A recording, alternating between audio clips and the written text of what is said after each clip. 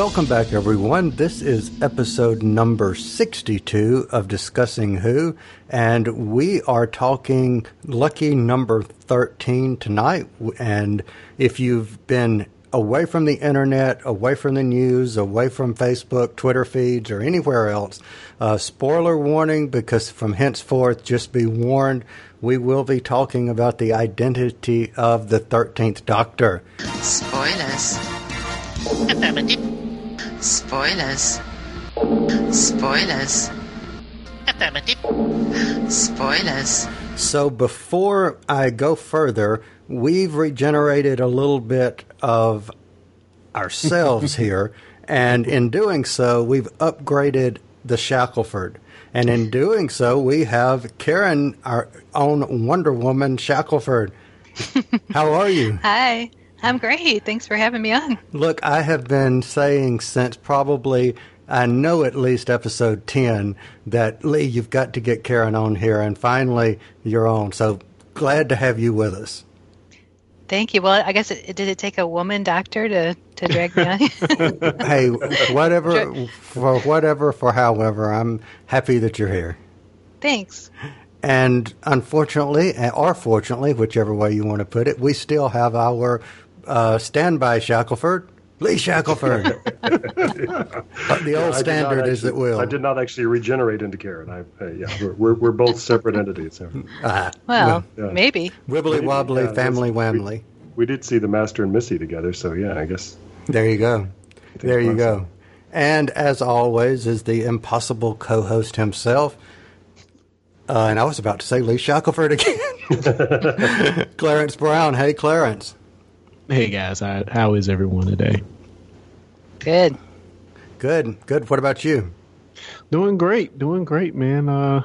It's been an interesting weekend. Yes, it has. It was kind of fun following along on Twitter and on Slack between the three of us, and going back and forth, and that was kind of fun because we've got it saved for historical purposes of I was right, I know. So let's just get the cat out of the bag and take the hood off of the head, so to speak. Nice, and we now know. Kyle Jones, by the way. Oh, and I'm Kyle Jones. And just so if anybody is wondering, that's who I am. And I guess I'm so excited. But yes, we've got the 13th Doctor. And it was revealed after the Wimbledon tennis match yesterday, but in a commercial. So before we say who and what the new Doctor is, does anybody have any thoughts? And Karen, since you're the guest here tonight, any thoughts as to why they did not do a live versus doing a commercial that had been pre-recorded of the reveal? No, you guys know more about that sort of thing than I do. Or have they done live ones in the past? Well, they did with Capaldi, and Lee, you may know more than I do on this one. That's the first time we've ever had a live reveal, isn't it? I really don't know.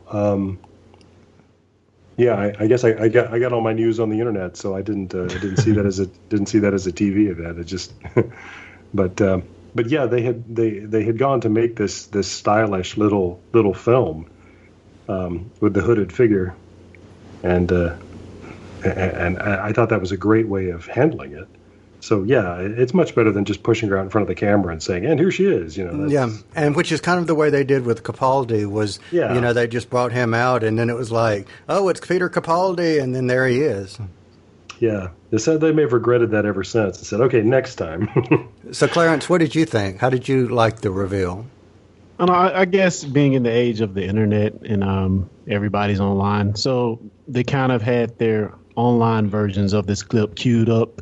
So, I mean, I see the reasons why you want to just go to clip versus live. Live may be a little harder to distribute that quickly. So it makes sense in that aspect.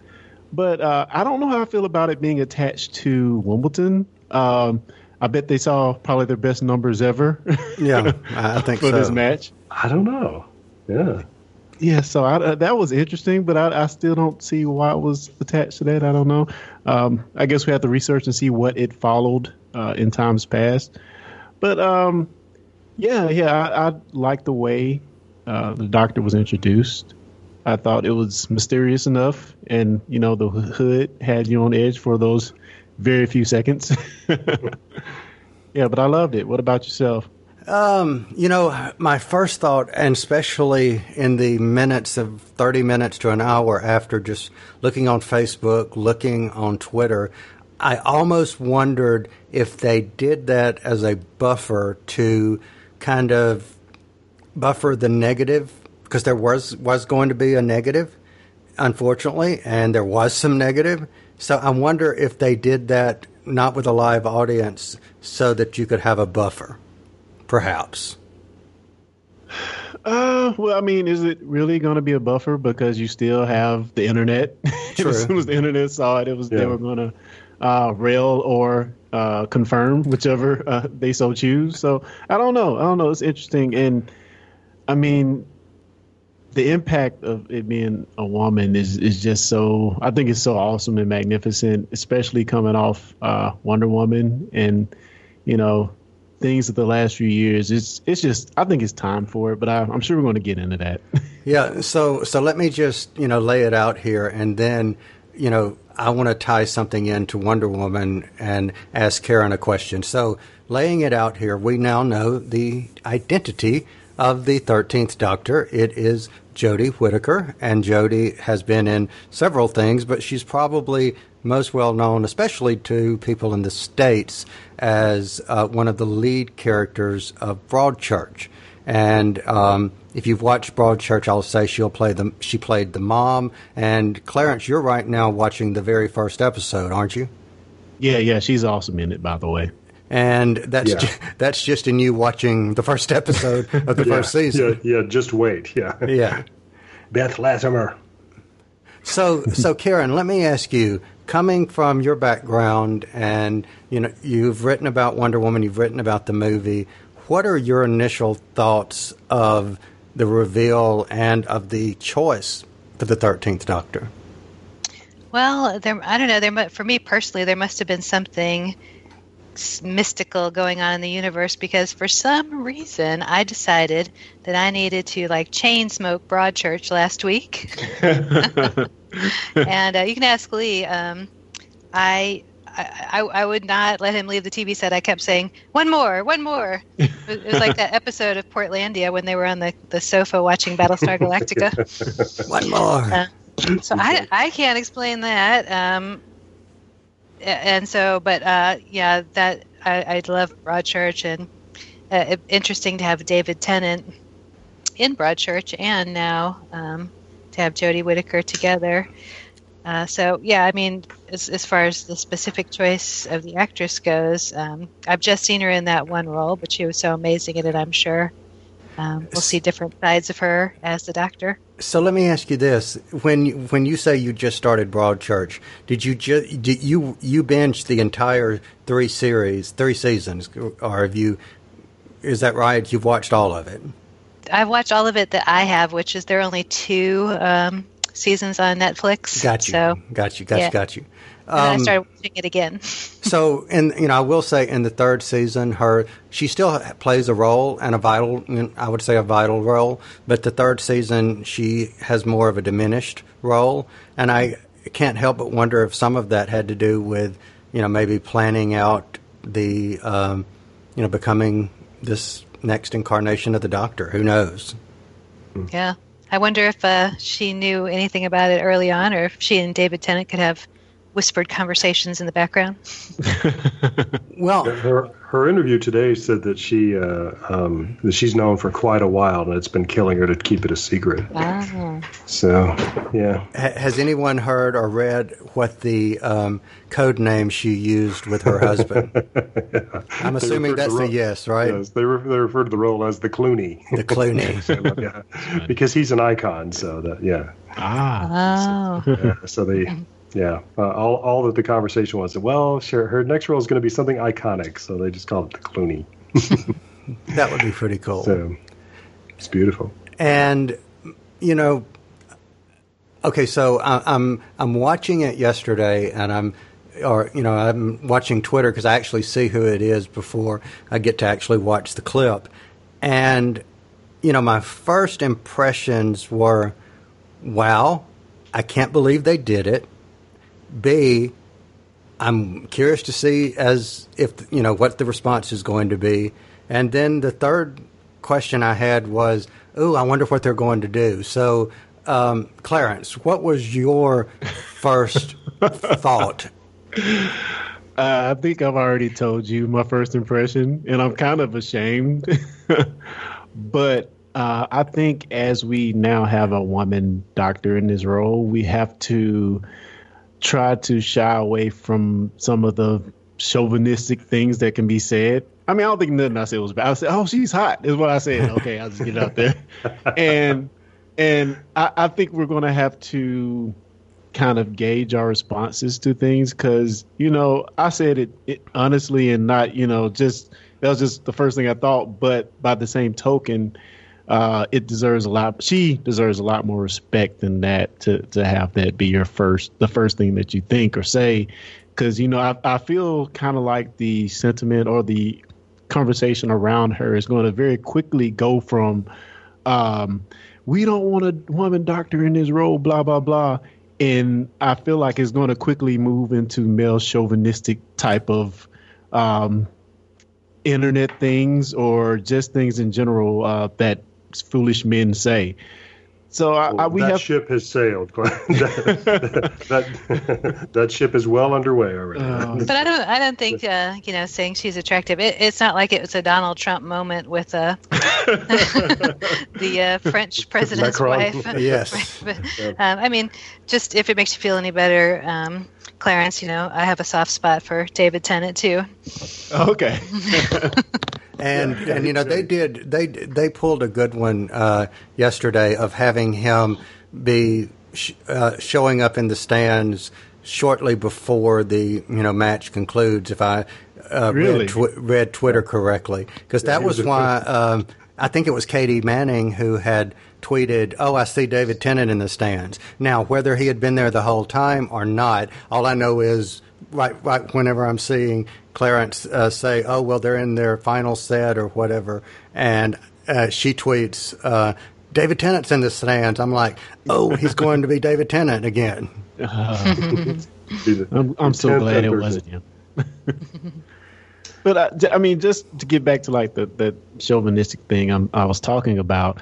I mean, even I saw one post where somebody, I guess they try to do the internet memes or whatever.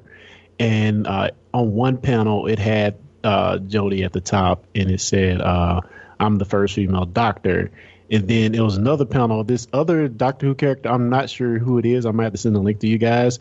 But it said the words, "Bleep, be please." And I was like, come on, man. We can't go in that direction. We just can't. And it's just so very distasteful. And the role, the actor deserves more than that. And at least let's see what's going to happen. Yep. Yeah, you get points for fairness, I think. But yeah. When I saw that, when I saw the announcement come up, I was really happy because it seems like it's kind of like when Barack Obama was elected. Like, oh my God, we did it! We actually did something good. But I have to admit, it gets me very irritated whenever I hear people talking about the sexism thing because, I just want to say, okay, all my life I've had male role models and I've been fine with that. I can identify with the male role model, but it's just very strange to me that you get one female in there, and it's all of a sudden it's not like she's not a person, she's female. That's not okay. So go ahead. No, I'll just say, I mean, I don't get this. We're ready to burn everything down now because it's a woman. It's just just too much. People, it's 2017. Let's step back and take a objective look at things. And she wouldn't get this role if she wasn't already a good actor, and very, very seasoned.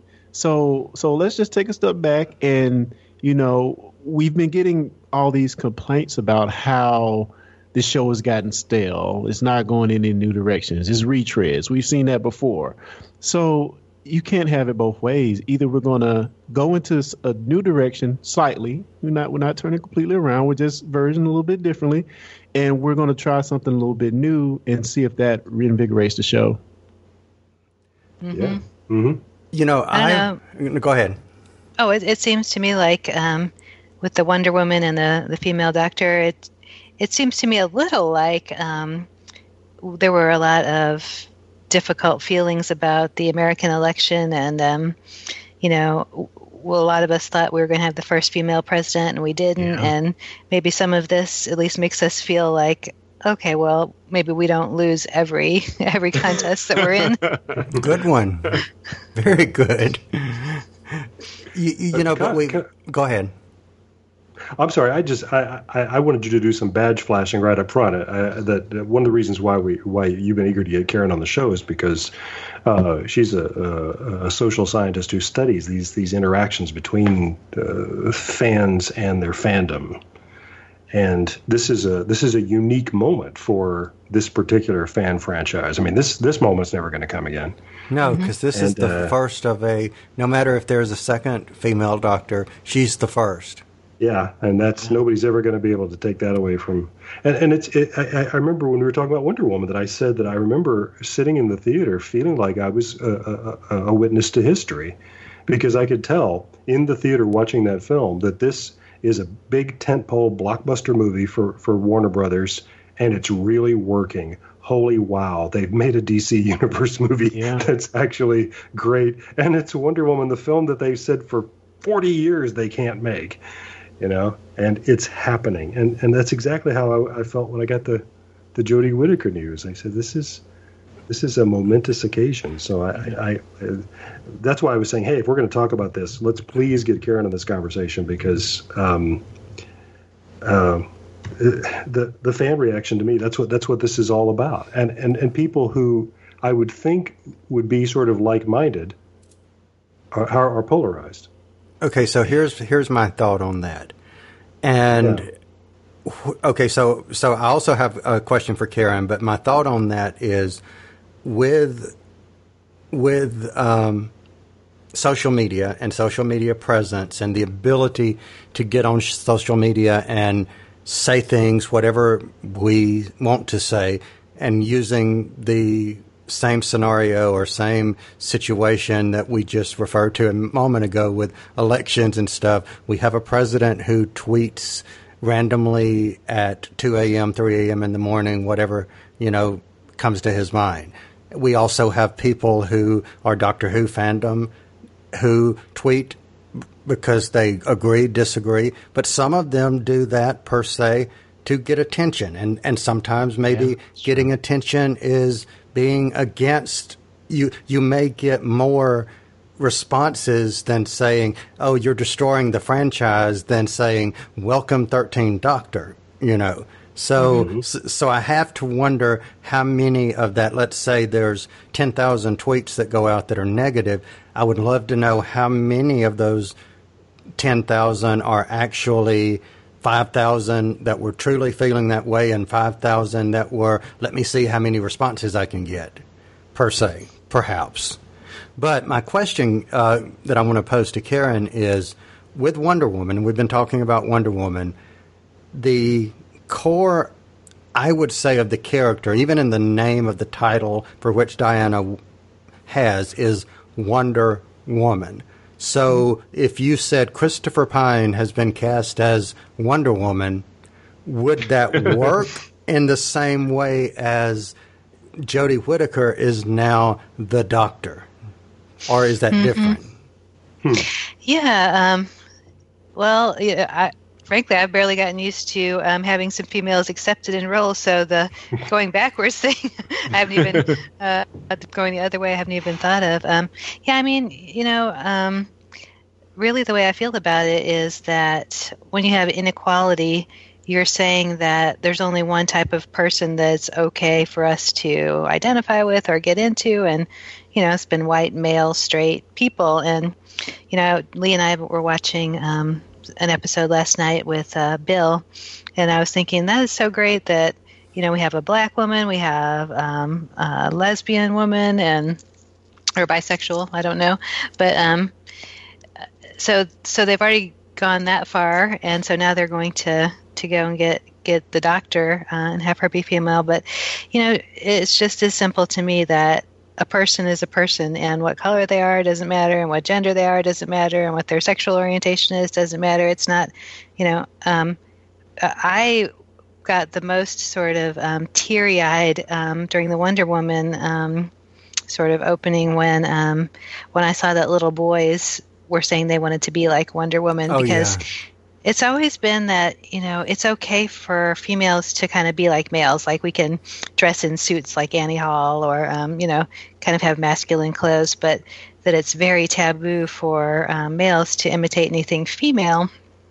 And so it's not that I think Wonder Woman is a chance for males to wear dresses or anything like that. It's just that, can't we just agree that we're just all people, and our religion, our gender, our sexual orientation is not the point? I mean, what is the doctor but sort of someone who defies categorization like that? I mean, we say he because he's had male bodies, but we know that he changes identity, and that they all change identities. By the way, Kyle, we have the male version of Wonder Woman. It's called Every Other Superhero Franchise Ever. Yeah, there you go. Yeah, exactly. But I'm actually going to say something nice about, and I'm not talking about Missy here, but I'm actually going to say something nice about the Carol Danvers character in Marvel, who is someone I don't like, but she has always, for many, many years, gone by different other monikers like Warbird, Binary. She's been Miss Marvel, but her original Miss Marvel character came from Captain Marvel in the Marvel Universe. So now that she has taken on the role of Captain Marvel proper, that is, in a way, going full circle is what Karen was saying. It's instead of she being a lesser version of Captain Marvel as Miss Marvel, instead she is now Captain Marvel. So she's equal to the male counterpart if there were still one. So yeah, I get that. It's a good point. And we had our third or fourth episode. We talked about changes in gender and race for different characters. 10th episode, okay. 10th. It was a while back, but. I think one of the main points we made in that episode is, it is okay to change a character as long as you stay true to that core of that character, whether it's gender, race, or whatever. So, I mean, if any character, to Karen's point, if any character ever in the history of fandom was suited for this, I think it is the Doctor. And I think we just have to accept that as Doctor Who fans. And it kind of gets to me because, we think of the Doctor Who fandom as being enlightened geeks or whatever. And at the first sign of something that some people can't get on board with, it's like, let's bring out the pitchforks, which is unfortunate. Well, it does. I think sometimes change like that scares people. Like they think that they're not going to be the ones in charge anymore. They're somehow losing something. And maybe if you have been in charge, you don't know what it's like to just always be on the sideline. Yeah. And it's not about winning or losing. We're not saying like all women from now on, It's just people, Yeah, agreed. Totally agreed. It all made me think of I remember seeing a little interview with Ruth Bader Ginsburg once with somebody asking her, how many women do you think need to be on the Supreme Court? And she said, 9. And the interviewer was kind of taken aback, like, well, that's not right. And she said, well, then why is having always 9 men right? Why were you astonished when it's a great point. But that's how we're culturally loaded, it's. Yeah, another thing that kind of came to my mind, when you think of a female doctor, we went through this in Thin Ice when Bill went to the past as a black woman. How would those interactions work. You know, how can she tread through this world when she's not really doesn't have the same respect that she does in her time? So I think we could have some interesting stories when the new Doctor goes in the past. Those are going to be seemingly hard to work. So that would be just that right there would be like a very interesting scenario to see how they actually play that out in the story. You know, the Doctor actually answered that this season. Because he said, no, whatever you do when you walk in a room, and I'm paraphrasing here, but it was basically, if you walk in the room and you walk in the room like you have a plan and you are in control, people are going to follow you. Yeah. Yeah, I get that sentiment, but it's going to be a little hard when it's just her versus Bill with the Doctor, a male figure. So we'll see how it goes. It should be interesting. Yeah, I'm ready for it. It's sort of like when Wonder Woman had to put on the clothes of the time in the film. Yeah. You know, that she couldn't just walk around however she wanted to in a pair of pants or, you know, whatever she wanted to fight in. Yeah. How do you fight in this? Yeah. So I hadn't thought about that at all, Clarence. That's a great observation. And if they don't acknowledge that in these scripts for next year, then they've missed a giant opportunity. That's well, when you talk about things getting stale, this is, if any time in Doctor Who fandom, maybe more.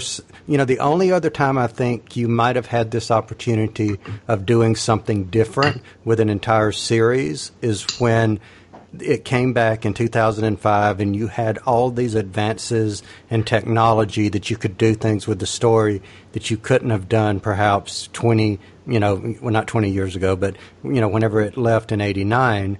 So, yes, you were presented with opportunities in that form, but now you've got new ways of interacting with the Daleks. And I'm not saying she's going to be different or the Doctor will be different, new, because it's a female playing the Doctor, but I'm going back to what Clarence says. It's a new way of possibly looking at the role the same way that you may have with Capaldi, because he was older. You may have had, well, he can't maybe do the same stunts as Matt Smith could because he was 30 years younger, not because it's greater or less or whatever from, older to younger. But we heard Matheson say that he just wrote for the Doctor and didn't try to,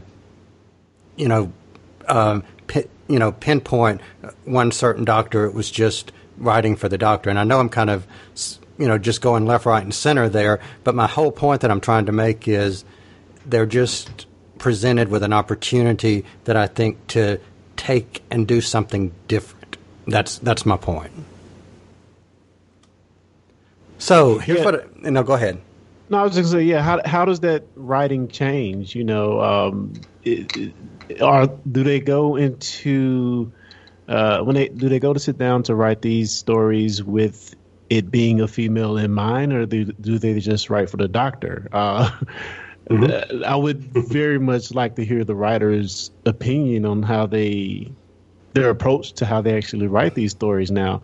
One would hope that it wouldn't be different, but you do have to take certain things into considerations. I mean, even if it was a man, if it was a black guy, going back in time, same kind of issue. So, I would, man, if we could be a fly on the wall to kind of see their approach to these stories. I can't help but think of, I don't know, I know Lee's familiar. I don't know how big of a Star Trek fan either of you guys is, but, the symbiotes, like on Deep Space Nine, there was a Dax, and so the idea there was they had different bodies that came along, and there was this worm, this symbiote that got put into the host body, and so Dax was like the consciousness, and different bodies carried the Dax symbiote. And so one of the things, and by the way, my favorite captain on Star Trek is actually Avery Brooks's character, and I just think he was fantastic in that. But he was friends with Dax when he was a man named Curzon, and then he was friends with Dax still when he was a woman named Jadzia, and they handled that interestingly because you could obviously see that it was a man or a woman because the body changed, but the point was he was still the same person. He sort of had the experiences of the body and the experiences of the worm, the symbiote. Yeah. Here, like, the body is always changing over the years to, different actors. But it's supposed to be like the identical consciousness. They don't sort of take on any of the characteristics of the body. But anyway, I just bring that up because I keep thinking about that the body shifts, but the consciousness stays the same, and that fans have understood that in the past, and now they're just going to have to understand that that's the same consciousness, but now it just has a female body. Yeah, that is such an excellent analogy. Jadzia Dax, or old man, if you will. Mm-hmm. Right, old man. Yeah, just that dynamic you just mentioned, and later on in the series, she goes on to marry Worf, and they have a couple of issues around her, formerly being a man and things like that. So it's.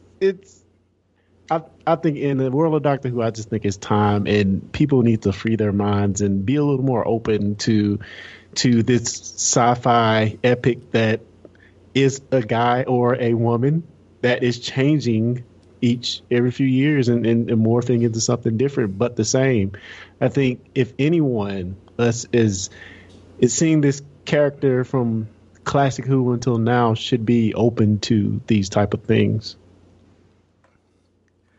So here's what I would like to do. I'm curious to hear if Karen has any questions for us from her perspective that Lee brought up, of this is something that you study, that you're passionate about. I'm curious, what were your initial thoughts when Lee said, okay, you want to do this with us, you want to come on? Did you have any questions? And I know I'm putting you on the spot, but did you have any questions of like, okay, I need to ask them this? Well, I am curious because you guys have your finger on the pulse of the fandom.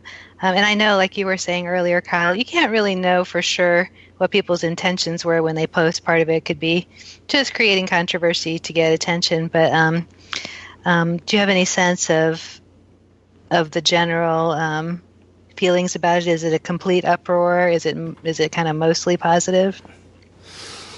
What, from what I've read, I think I would say the abundance. I can't say that I've not seen anything that did not have, like on Facebook, a frowny face or, a negative remark on Twitter or whatever. But for every one of those, I saw maybe two or three, oh, it's about time, or, oh, great. And, Doctor Who actors left, right, and center, are tweeting or Facebooking or whatever saying, congratulations and, way to go. And there's a video with Alex Kingston finding out she's at a Doctor Who convention and she is on stage doing a panel. And someone, yells out of the audience, I think, they've just named the 13th Doctor. So we see her on camera being recorded, and her immediate response and was like, that was really, really cool. But my favorite response that I've seen actually comes from Colin Baker, the 6th Doctor. And Lee, I think you've read it. So would you like to share? Well, his character famously said, I think in his second episode, "I'm the Doctor whether you like it or not." So he had tweeted, "Well, she's the Doctor whether you like it or not." Right. But he tweeted a lot about the announcement. He just says he's over the moon about it, particularly as a father of daughters.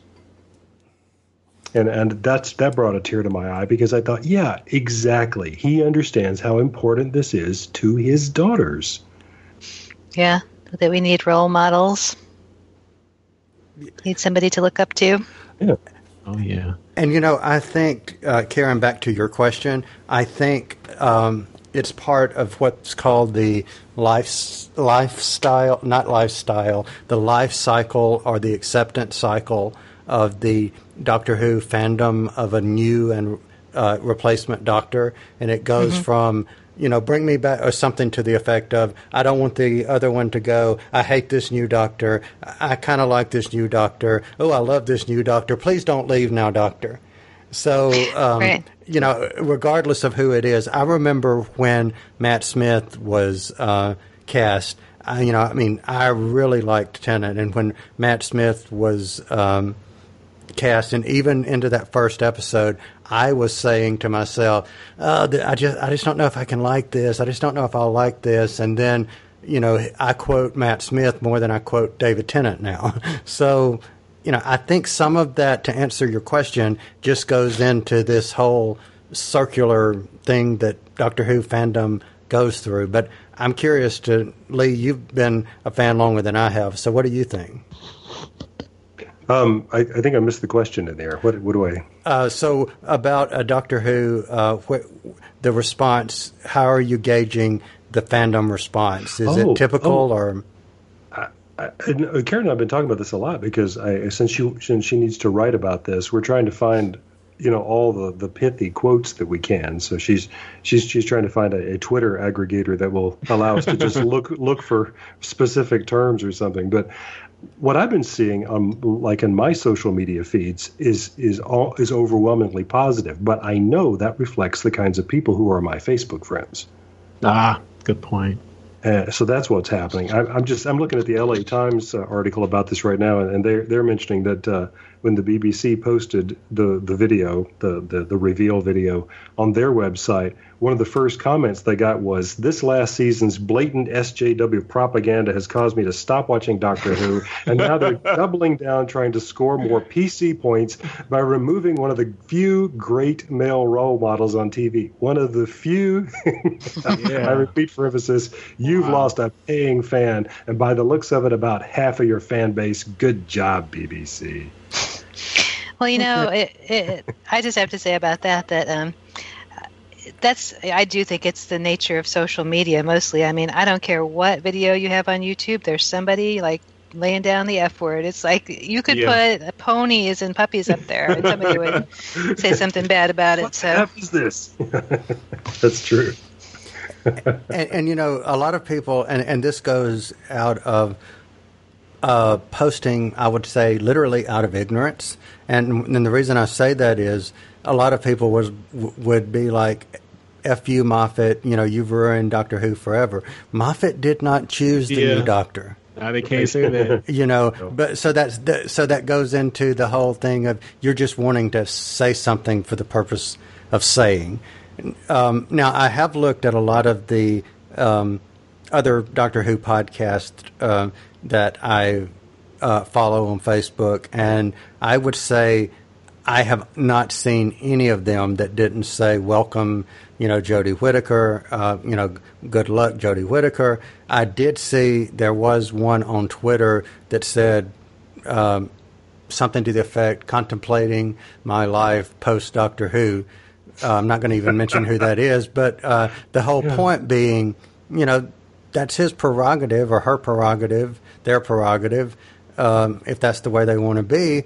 But we may be talking 2 years from now saying, "Thank you so much, Jodie Whittaker. You're the best doctor that we've ever had." Well, yeah. It seems like the things I've been hearing really is there are a few podcasts I listen to, and I won't really name the podcast, but prior to the announcement, it seems like every one of the hosts said, "I do not want a female doctor." There may have been a few that were open to it, but seems like overwhelmingly most of them were starkly against it. And again, like Lee just mentioned, I think it's a testament to the fan base, because even though they may have been against it initially, I don't know why, I guess they had various reasons.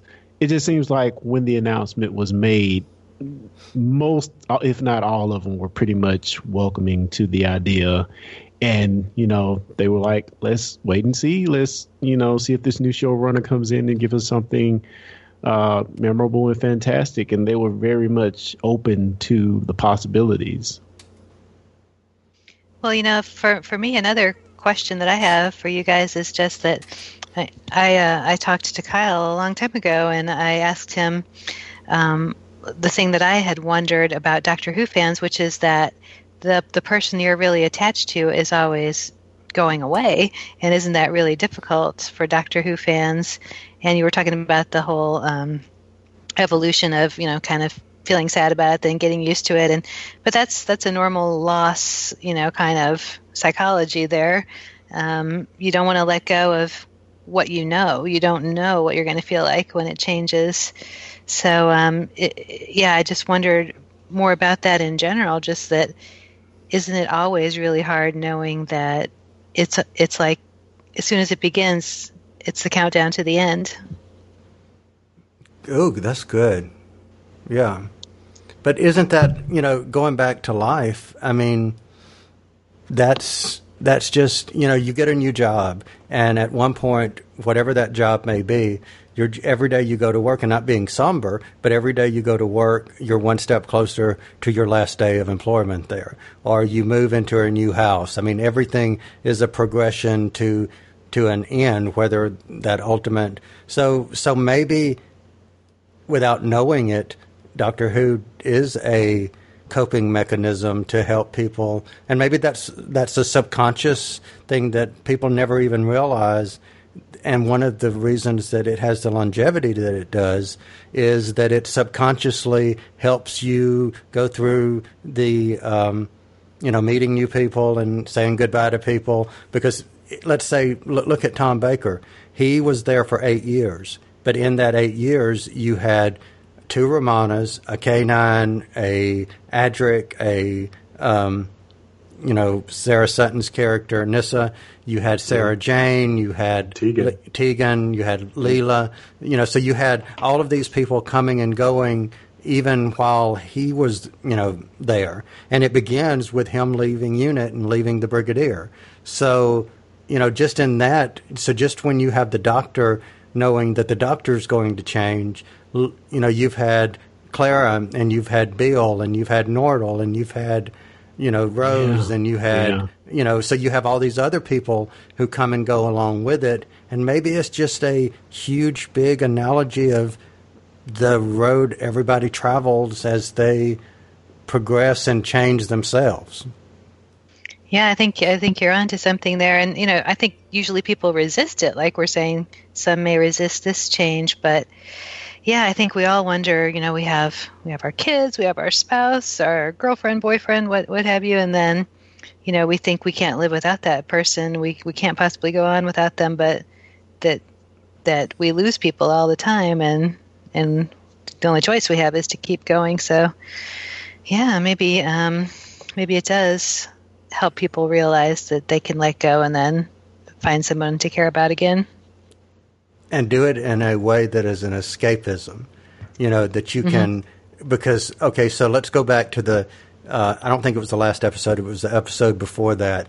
I got choked up talking about the Bill moment where she's walking through, seeing, and this was not, totally not expecting, but I knew, that it made me sad, or it made, it triggered an emotion. And I think that's some of the best things that any movie, any TV story can do, like the moment where I think Lee had similar emotions than I did in the Wonder Woman movie, where you've got the battlefield scene, and anything that can provoke or invoke or create that type of response is I think powerful. But on the flip of that, I don't see, just because we have Jodie Whittaker now, that's going to change in Doctor Who. And that's not because at the end of the day, I was picturing coming home, just trying to imagine scenes that she might be in. And I was thinking, at the end of the day, I'm waiting for that scene where she's inevitably going to say, "I am the Doctor." And that moment when she says that, it doesn't matter that she's female or that she's not male or whatever you want to put label on. She is the Doctor. And when she has that scene, whether it's in the first episode or Christmas or whatever, she's going to be the Doctor. And I think that's just what's going to happen. Well, they'll probably have fun with it, just like they did with Christopher Eccleston discovering his ears, Yes. Yeah. He might be quite surprised that he's in a woman's body. Well, even with Matt Smith, he had the scene where he's feeling of his hair and it's long, and he goes, "I'm a girl." No, I'm not a girl. And I'm still not ginger. Yeah, Jodie was red haired in Broadchurch, so they could have gone for a double there. Could have gone for a twofer. Yeah, exactly. Well, I don't think her look is settled by any means, so No. there's still time. I mean, I think that's part of the reason for the hooded cloak thing that is all that we've seen of her so far. So, yeah. I will they were say still- this. I will say this about the female casting. No offense to Jodie Whittaker, but I did want it to be so that this face could have redemption. I did want it to be Michelle Gomez. Well, you Hard remember, pass, man. yeah, that's right. Well, you remember, I wanted it to be the lady who plays the villain on Class. So Yeah, But, that's who I wanted to be. Too. Mrs. She's Quill. awesome. And when she Mrs. first Quill, right? when she first took off the hood, because I had just watched Broadchurch actually the day before and finished season 3, and whenever she took off the hood, I wasn't expecting it to be her because she had the dark brownish red hair in Broadchurch, and then she's blonde here, and I'm like, oh wait, no, that is her. Yeah. Well, Lee had told me that it was going to be not that it was going to be, but that there was speculation that another one of the actresses from Broadchurch may have been chosen to be the Doctor. Yes, Olivia Colman. Which Is that she Tina's played partner. Yeah, that's the part. yeah. Yeah. That would have been interesting. And she played a despicable character in Broadchurch. So, Yeah.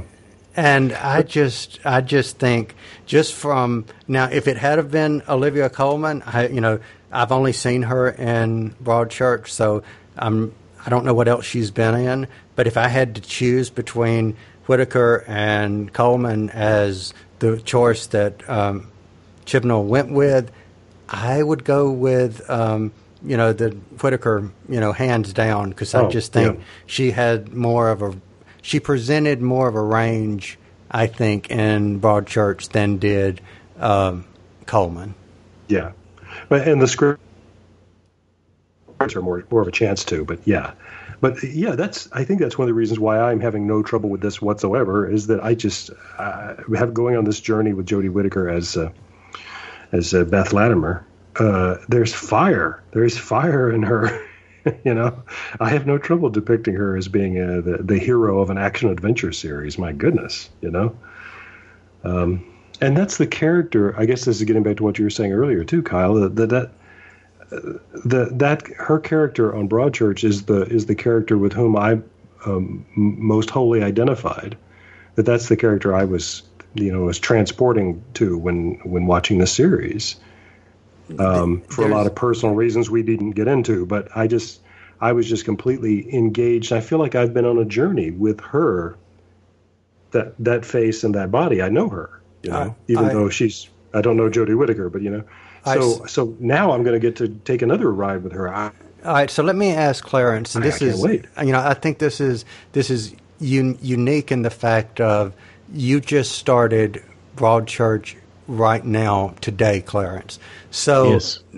just in the few 40 minutes or so that you've watched, what was your initial, I know you knew who she was and you knew she's now the Doctor, but even with knowing that, what was your feel of the portrayal of of what she portrayed? Not her as an actress or an actor or whatever, but just, what was your initial impression?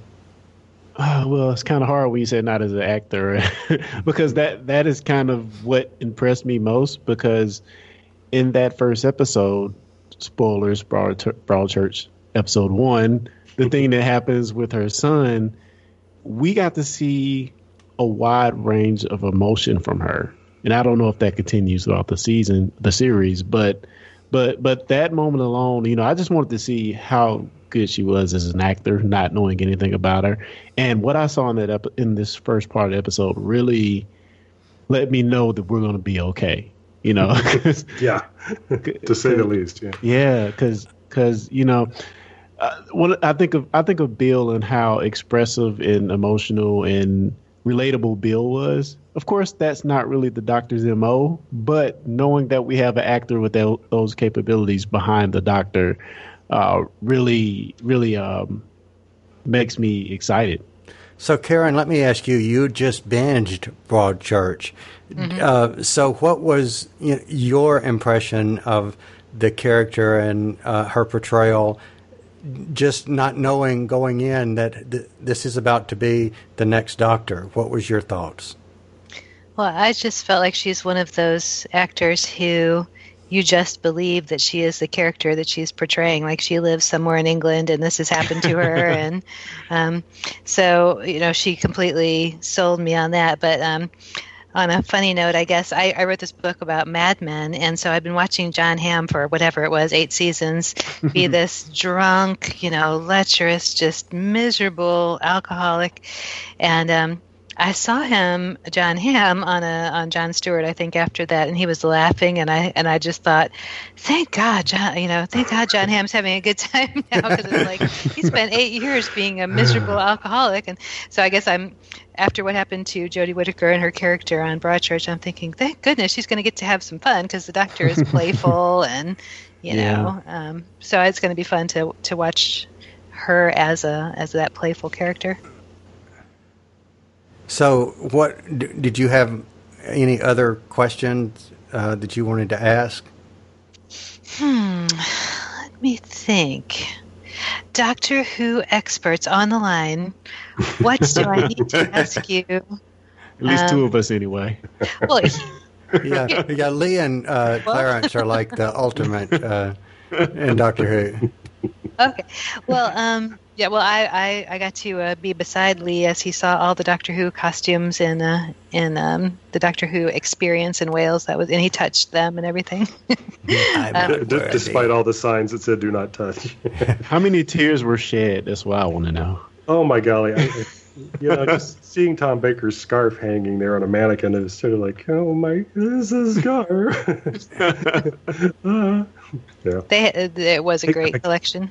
Oh gosh, I just lost my train of thought thinking about Lee looking at the Doctor Who costumes. But okay, I'm going to make an observation and see what you think of this. Okay. So I study how audience members get lost in the world of a story and how we connect to characters and what that does for us. And so what I was thinking also about this transformation is that it's really not a big leap, because I know I felt, for instance, that when I was watching Doctor Who when Amy Pond was a central character, I felt like she was such a strong character. It was almost as if she were the Doctor. I mean, she just felt so front and center to me that, having had these companions, that it doesn't seem like a big deal which one of them was female and which one of them was male. I mean, I understand they're different characters, but what do you guys think about that? I mean, don't you think people are used to getting attached to the companions as well? Oh, absolutely. Look at Clarence and his attachment to Clara. And in the same vein, my attachment to, and Lee's attachment to Sarah Jane versus, I really like River. So, yeah. And in an episode not too long ago, we were reading, I think we were all reading like off the TARDIS wiki, and we were reading a section of a script, an unproduced script, and it referred to the Doctor's companion Felicity. Right.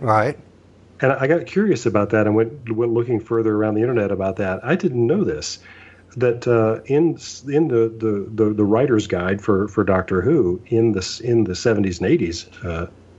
Felicity is like a code word. We don't know who the companion's going to be, so just call her Felicity. Ah, wow. Okay. So that was the attitude. It doesn't matter.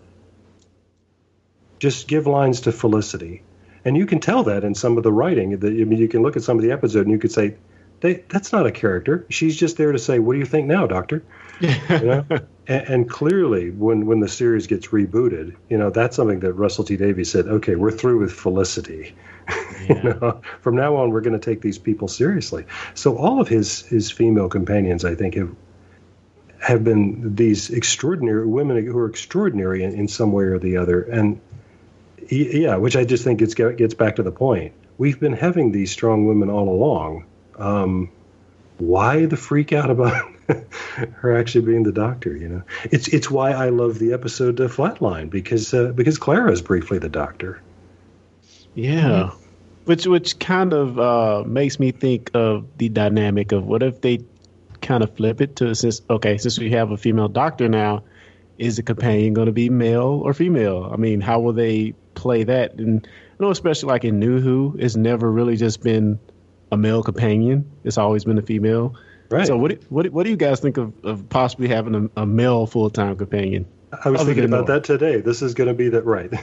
I was thinking about this today. This is going to be the joke from Ghostbusters, is that now she's going to have a companion who is this really cute young guy, and people are going to say, hey, that's stupid. He's just there to be pretty. Yeah.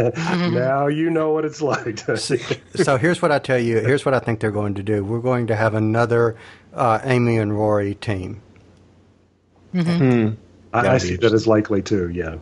Yeah. And in that way, that takes care of the section of fandom that says, well, now the doctor's a woman, so the companion has to be a male. So that'll take care of that section. But then the ones that say, oh well, it's always been traditionally a female companion. For the most part, the doctor just so happened to be played by a woman now. It doesn't matter. Still going to have that. So you'll probably have two. Who knows? That's my guess. Well, it was also I've kind of felt like Mickey was just as much of a companion. True. Yeah. So we're used to having him around too. Mm-hmm. And well, I mean, it's also, if you look at the back to Wonder Woman, if you look at how they kind of turned that whole superhero cliche of the damsel in distress on its head when we had Captain Kirk was his real name. Christopher Pine. Steve Trevor is the director. Yeah, Steve Trevor. How they kind of made him the love interest, and he was. They flipped it on his head, and I think they did it in such a brilliant way, because I mean the thing about Wonder Woman that got me is and really made me just love the character. And I think, Cal, you told me this was a movie invention of how smart she was. That wasn't in the comic books, really. But Wonder Woman? Yeah. No. She was. Oh, she was smart. No, it was the flying. Well, no, she wasn't able to fly at first. Well, I was just so impressed how she had book knowledge. She just had a bit of naivety just because she's been on this island her whole life. But as far as knowledge and knowing things, she was the smartest person in the room by far, probably. But it was just awesome how they flipped that whole thing on his head, and we might see something similar. I'm pretty sure in the dynamics of Doctor Who, to where the companion is now a male, and he walks in the TARDIS and is bigger on the inside. I think it's going to happen. Yeah, I actually have a question for my husband. Because you write scripts and plays, and you teach people how to write screenplays and plays, and wouldn't it seems to me like you would say in this situation that the companion has always been someone for the fans to identify with, because we don't have superpowers, and how would we feel if all of a sudden there was this guy who said he could travel in time and space? So can you talk a little bit about that, about creating someone that we can feel like is us in that situation? Yeah, well, that's a good point. The function of the companion has always been to be our avatar and our entry point in the story. They've got Chris Chibnall must be thinking very long and hard about that dynamic right now. Because this choice, I think, represents a paradigm shift about their understanding of who their audience is. Does that make sense? Mm-hmm. Yeah, but for anybody that might not make sense, if you don't mind, elaborate. I relate this to my own experience of being around the fandom of Sherlock Holmes. for so much of my adult life, and it has always been a boys' club. For a long time, the Baker Street Irregulars was literally a boys' club. Women were forbidden, the tree house, and they pulled the ladder up after them, And then I went to was invited to this convention in Seattle, the event called Sherlock Seattle, and I was one of the few males there. There were hundreds and hundreds of women who were very, passionate about Sherlock Holmes, and their entry point had been the BBC series with Benedict Cumberbatch. So a lot of that was adoration of Benedict. But it had driven them all back to the canon to go back and read the original 60 stories of Arthur Conan Doyle. And they had fallen in love with that. So the fandom is now women. Poof. But there's also, you told me, a lot of lesbian women fans, so it wasn't necessarily so much that they were sort of in love with Benedict. It was not all about Benedict, no. Yeah. It was, for a lot of them, what they were in love with was the relationship between Sherlock and John. Mm-hmm. And so their interest in that relationship that's the franchise now. That's what they're so interested in. And they're then endlessly writing fan fiction and drawing cute pictures of the two of them together. And John and Sherlock are always very cuddly, and I think something like that has happened with Doctor Who, that I think the fandom has been little boys, and I think now it is young women. And like us, and I don't know. Maybe I'm wrong about that, but I think that somebody has sensed a demographic change somewhere along the way and said, this is dumb. We've got a franchise here that's really, the fans are female, and there isn't anybody in the franchise who really reflects their aspiration. Yeah. Oh man, that's a good point. All right. So let me ask you a question, Lee, and because we've got a.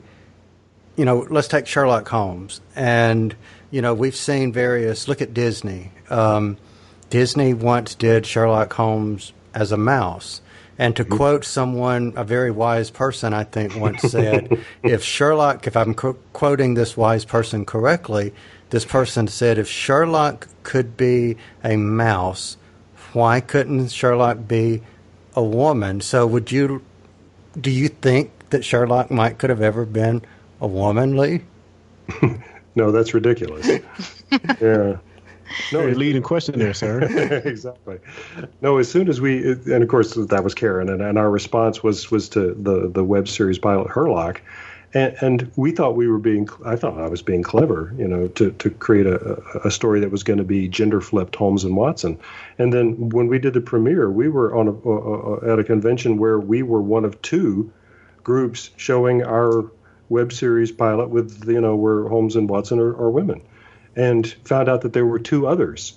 Wow. They were all in production at the same time. There were 4 independent films being made in which Holmes and Watson were women. Which to me, that just says it's time. But one thing that I wouldn't want to have happen is that I don't think any gender or race or sexual orientation corners the market on anything. I mean, we can all love Sherlock Holmes. We can all love the Doctor. It's not to say, guys, go away from Doctor Who because it's all the ladies. It's, I did a paper last summer about Anita Sarkeesian, who you may know does a video blog called Feminist Frequency, and she gets a lot of aggressive responses because she says, can we depict women in video games, just a little less sexist, in a little less sexist manner. And I did a content analysis of the things that people say to her on Twitter, and they are pretty grim. A lot of threats and violent things. Yeah, I think vile is the word you're looking for. Yeah, people say drink bleach a lot to her. But, I think part of that comes from feeling like someone wants to take over your territory, so you get very territorial. But and part of it is probably just the fact that we just seem to be our worst sometimes on the internet. Just the most, like I was saying, innocuous video, and someone's got to go off on, just like a violent terror about it, which you would not do in person. where you were responsible for what you said and all of that. But yeah, I wouldn't want it to flip the other way. Like I'm saying, it's not a contest. It's not, oh, once the women are here, we're taking over, and it's just let's just be egalitarian. Let's just be open to whoever. Oh, that's a good way to say it. I when we were talking about the internet, and I think I've found on the internet the best meme. I think this is what you call this. That could possibly sum it all up, and it's a picture of Strax, and I'm assuming everybody knows who Strax is. Yep. And it says at the top, "Cease your infernal prattling," and at the bottom it says, "You can clearly see that the new Doctor is a boy." Oh, that's perfect. That's so perfect. Nice, yeah. Strax doesn't get it. Well, considering the fact that he always said that River had space hair, as he called it, the space hair. So does anybody have anything else that they would like to add to the welcome 13th Doctor discussion? Christmas can't get here soon enough. Yes. Yeah. Can't wait to Christmas, man. And it'll be a three-doctor story.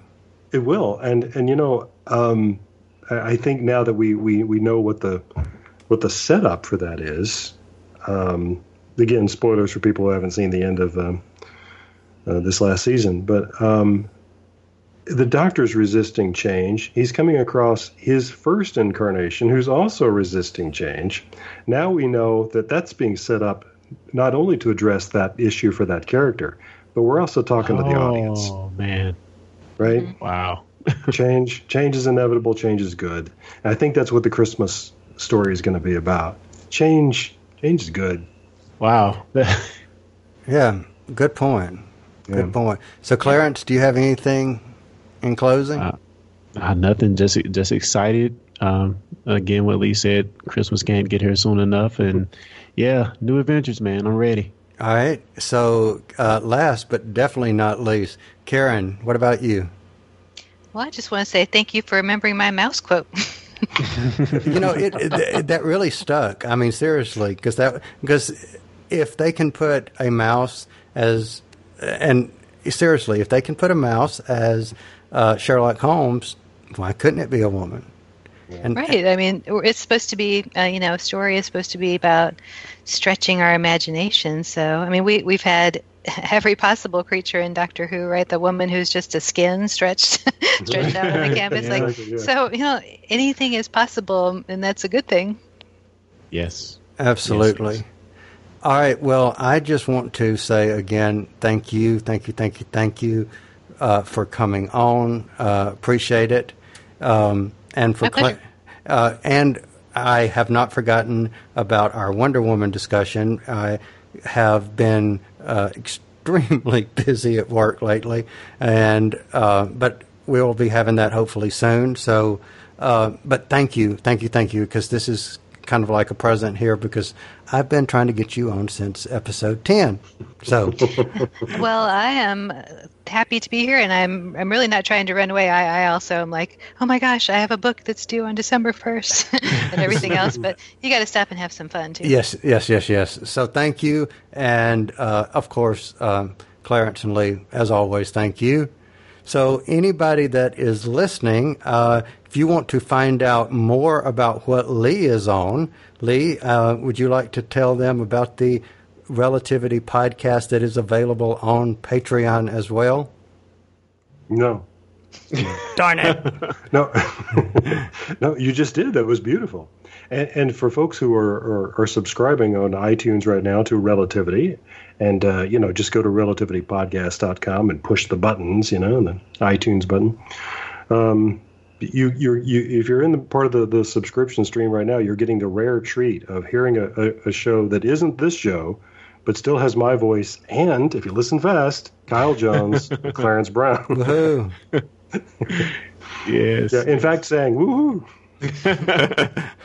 And Clarence, anywhere else that you could be found? Yeah, once again, we're always at techpedition.com, me and my brother. We should be having some Game of Thrones coverage coming up soon. So, yeah, can't wait for that. And Lee and I can also be found on Doctor Who Podshock, and it looks like we will be recording again soon. We've had some little hiatuses here and there, but I think we will be recording a season wrap-up with the entire Podshock crew hopefully soon. Oh, yeah. Awesome. So can't wait for that. And in the meantime, thanks everyone for listening and for spending some time with us. Send us your feedback and let us know what you think of the 13th Doctor, or the choice of the 13th Doctor. You can find out in the show notes how to do that. So again, thank you everyone for being on, and thanks everyone for listening. We will see you next time. Discussing Who is brought to you by Audible. You've probably heard of Audible, but just in case, they are the world's leading provider of audiobooks. They have more than 180,000 titles. Let me say that again. 180,000 titles to choose from. Imagine a genre, they've got an audiobook. And these files play on smartphones, Kindles, tablets, in fact, over 500 different devices. Now, for fans of Discussing Who, Audible is offering a free download when you start a new Audible subscription. And you can choose anything at all from that vast library. But we know you want to get one of their absolutely fantastic Doctor Who titles, which include New Adventures of the Doctor, but also Torchwood and River Song, and they're performed for you by actors you know and love. Wonderful voices, Tom Baker, Alex Kingston, David Tennant. The list goes on and on. So try it out for 30 days. And if at the end of the month you decide Audible is not for you, you still get to keep that Doctor Who book you downloaded. So look at it this way. Free Doctor Who book. So here's how you get started. Point your favorite web browser to audibletrial.com/discussingwho. That's audibletrial, all one word, audibletrial.com/discussingwho, also one word. And that's how you get your free book. What could be better than that? You've been listening to the Discussing Who podcast. Discussing Who is made by fans for fans. No copyright infringement is intended. Show us you're fans of the show by liking us on Facebook, following us on Twitter. You can find us on the web at www.discussingwho.com. Want more Discussing Who? Find us on iTunes, Google Play Music, Player FM, the Doctor Who Podshock Alliance, and more. Send us your feedback to discussingwho@gmail.com, or if you'd like, simply record a voice message and send that to us via your smartphone, tablet, or computer. We want to hear from you.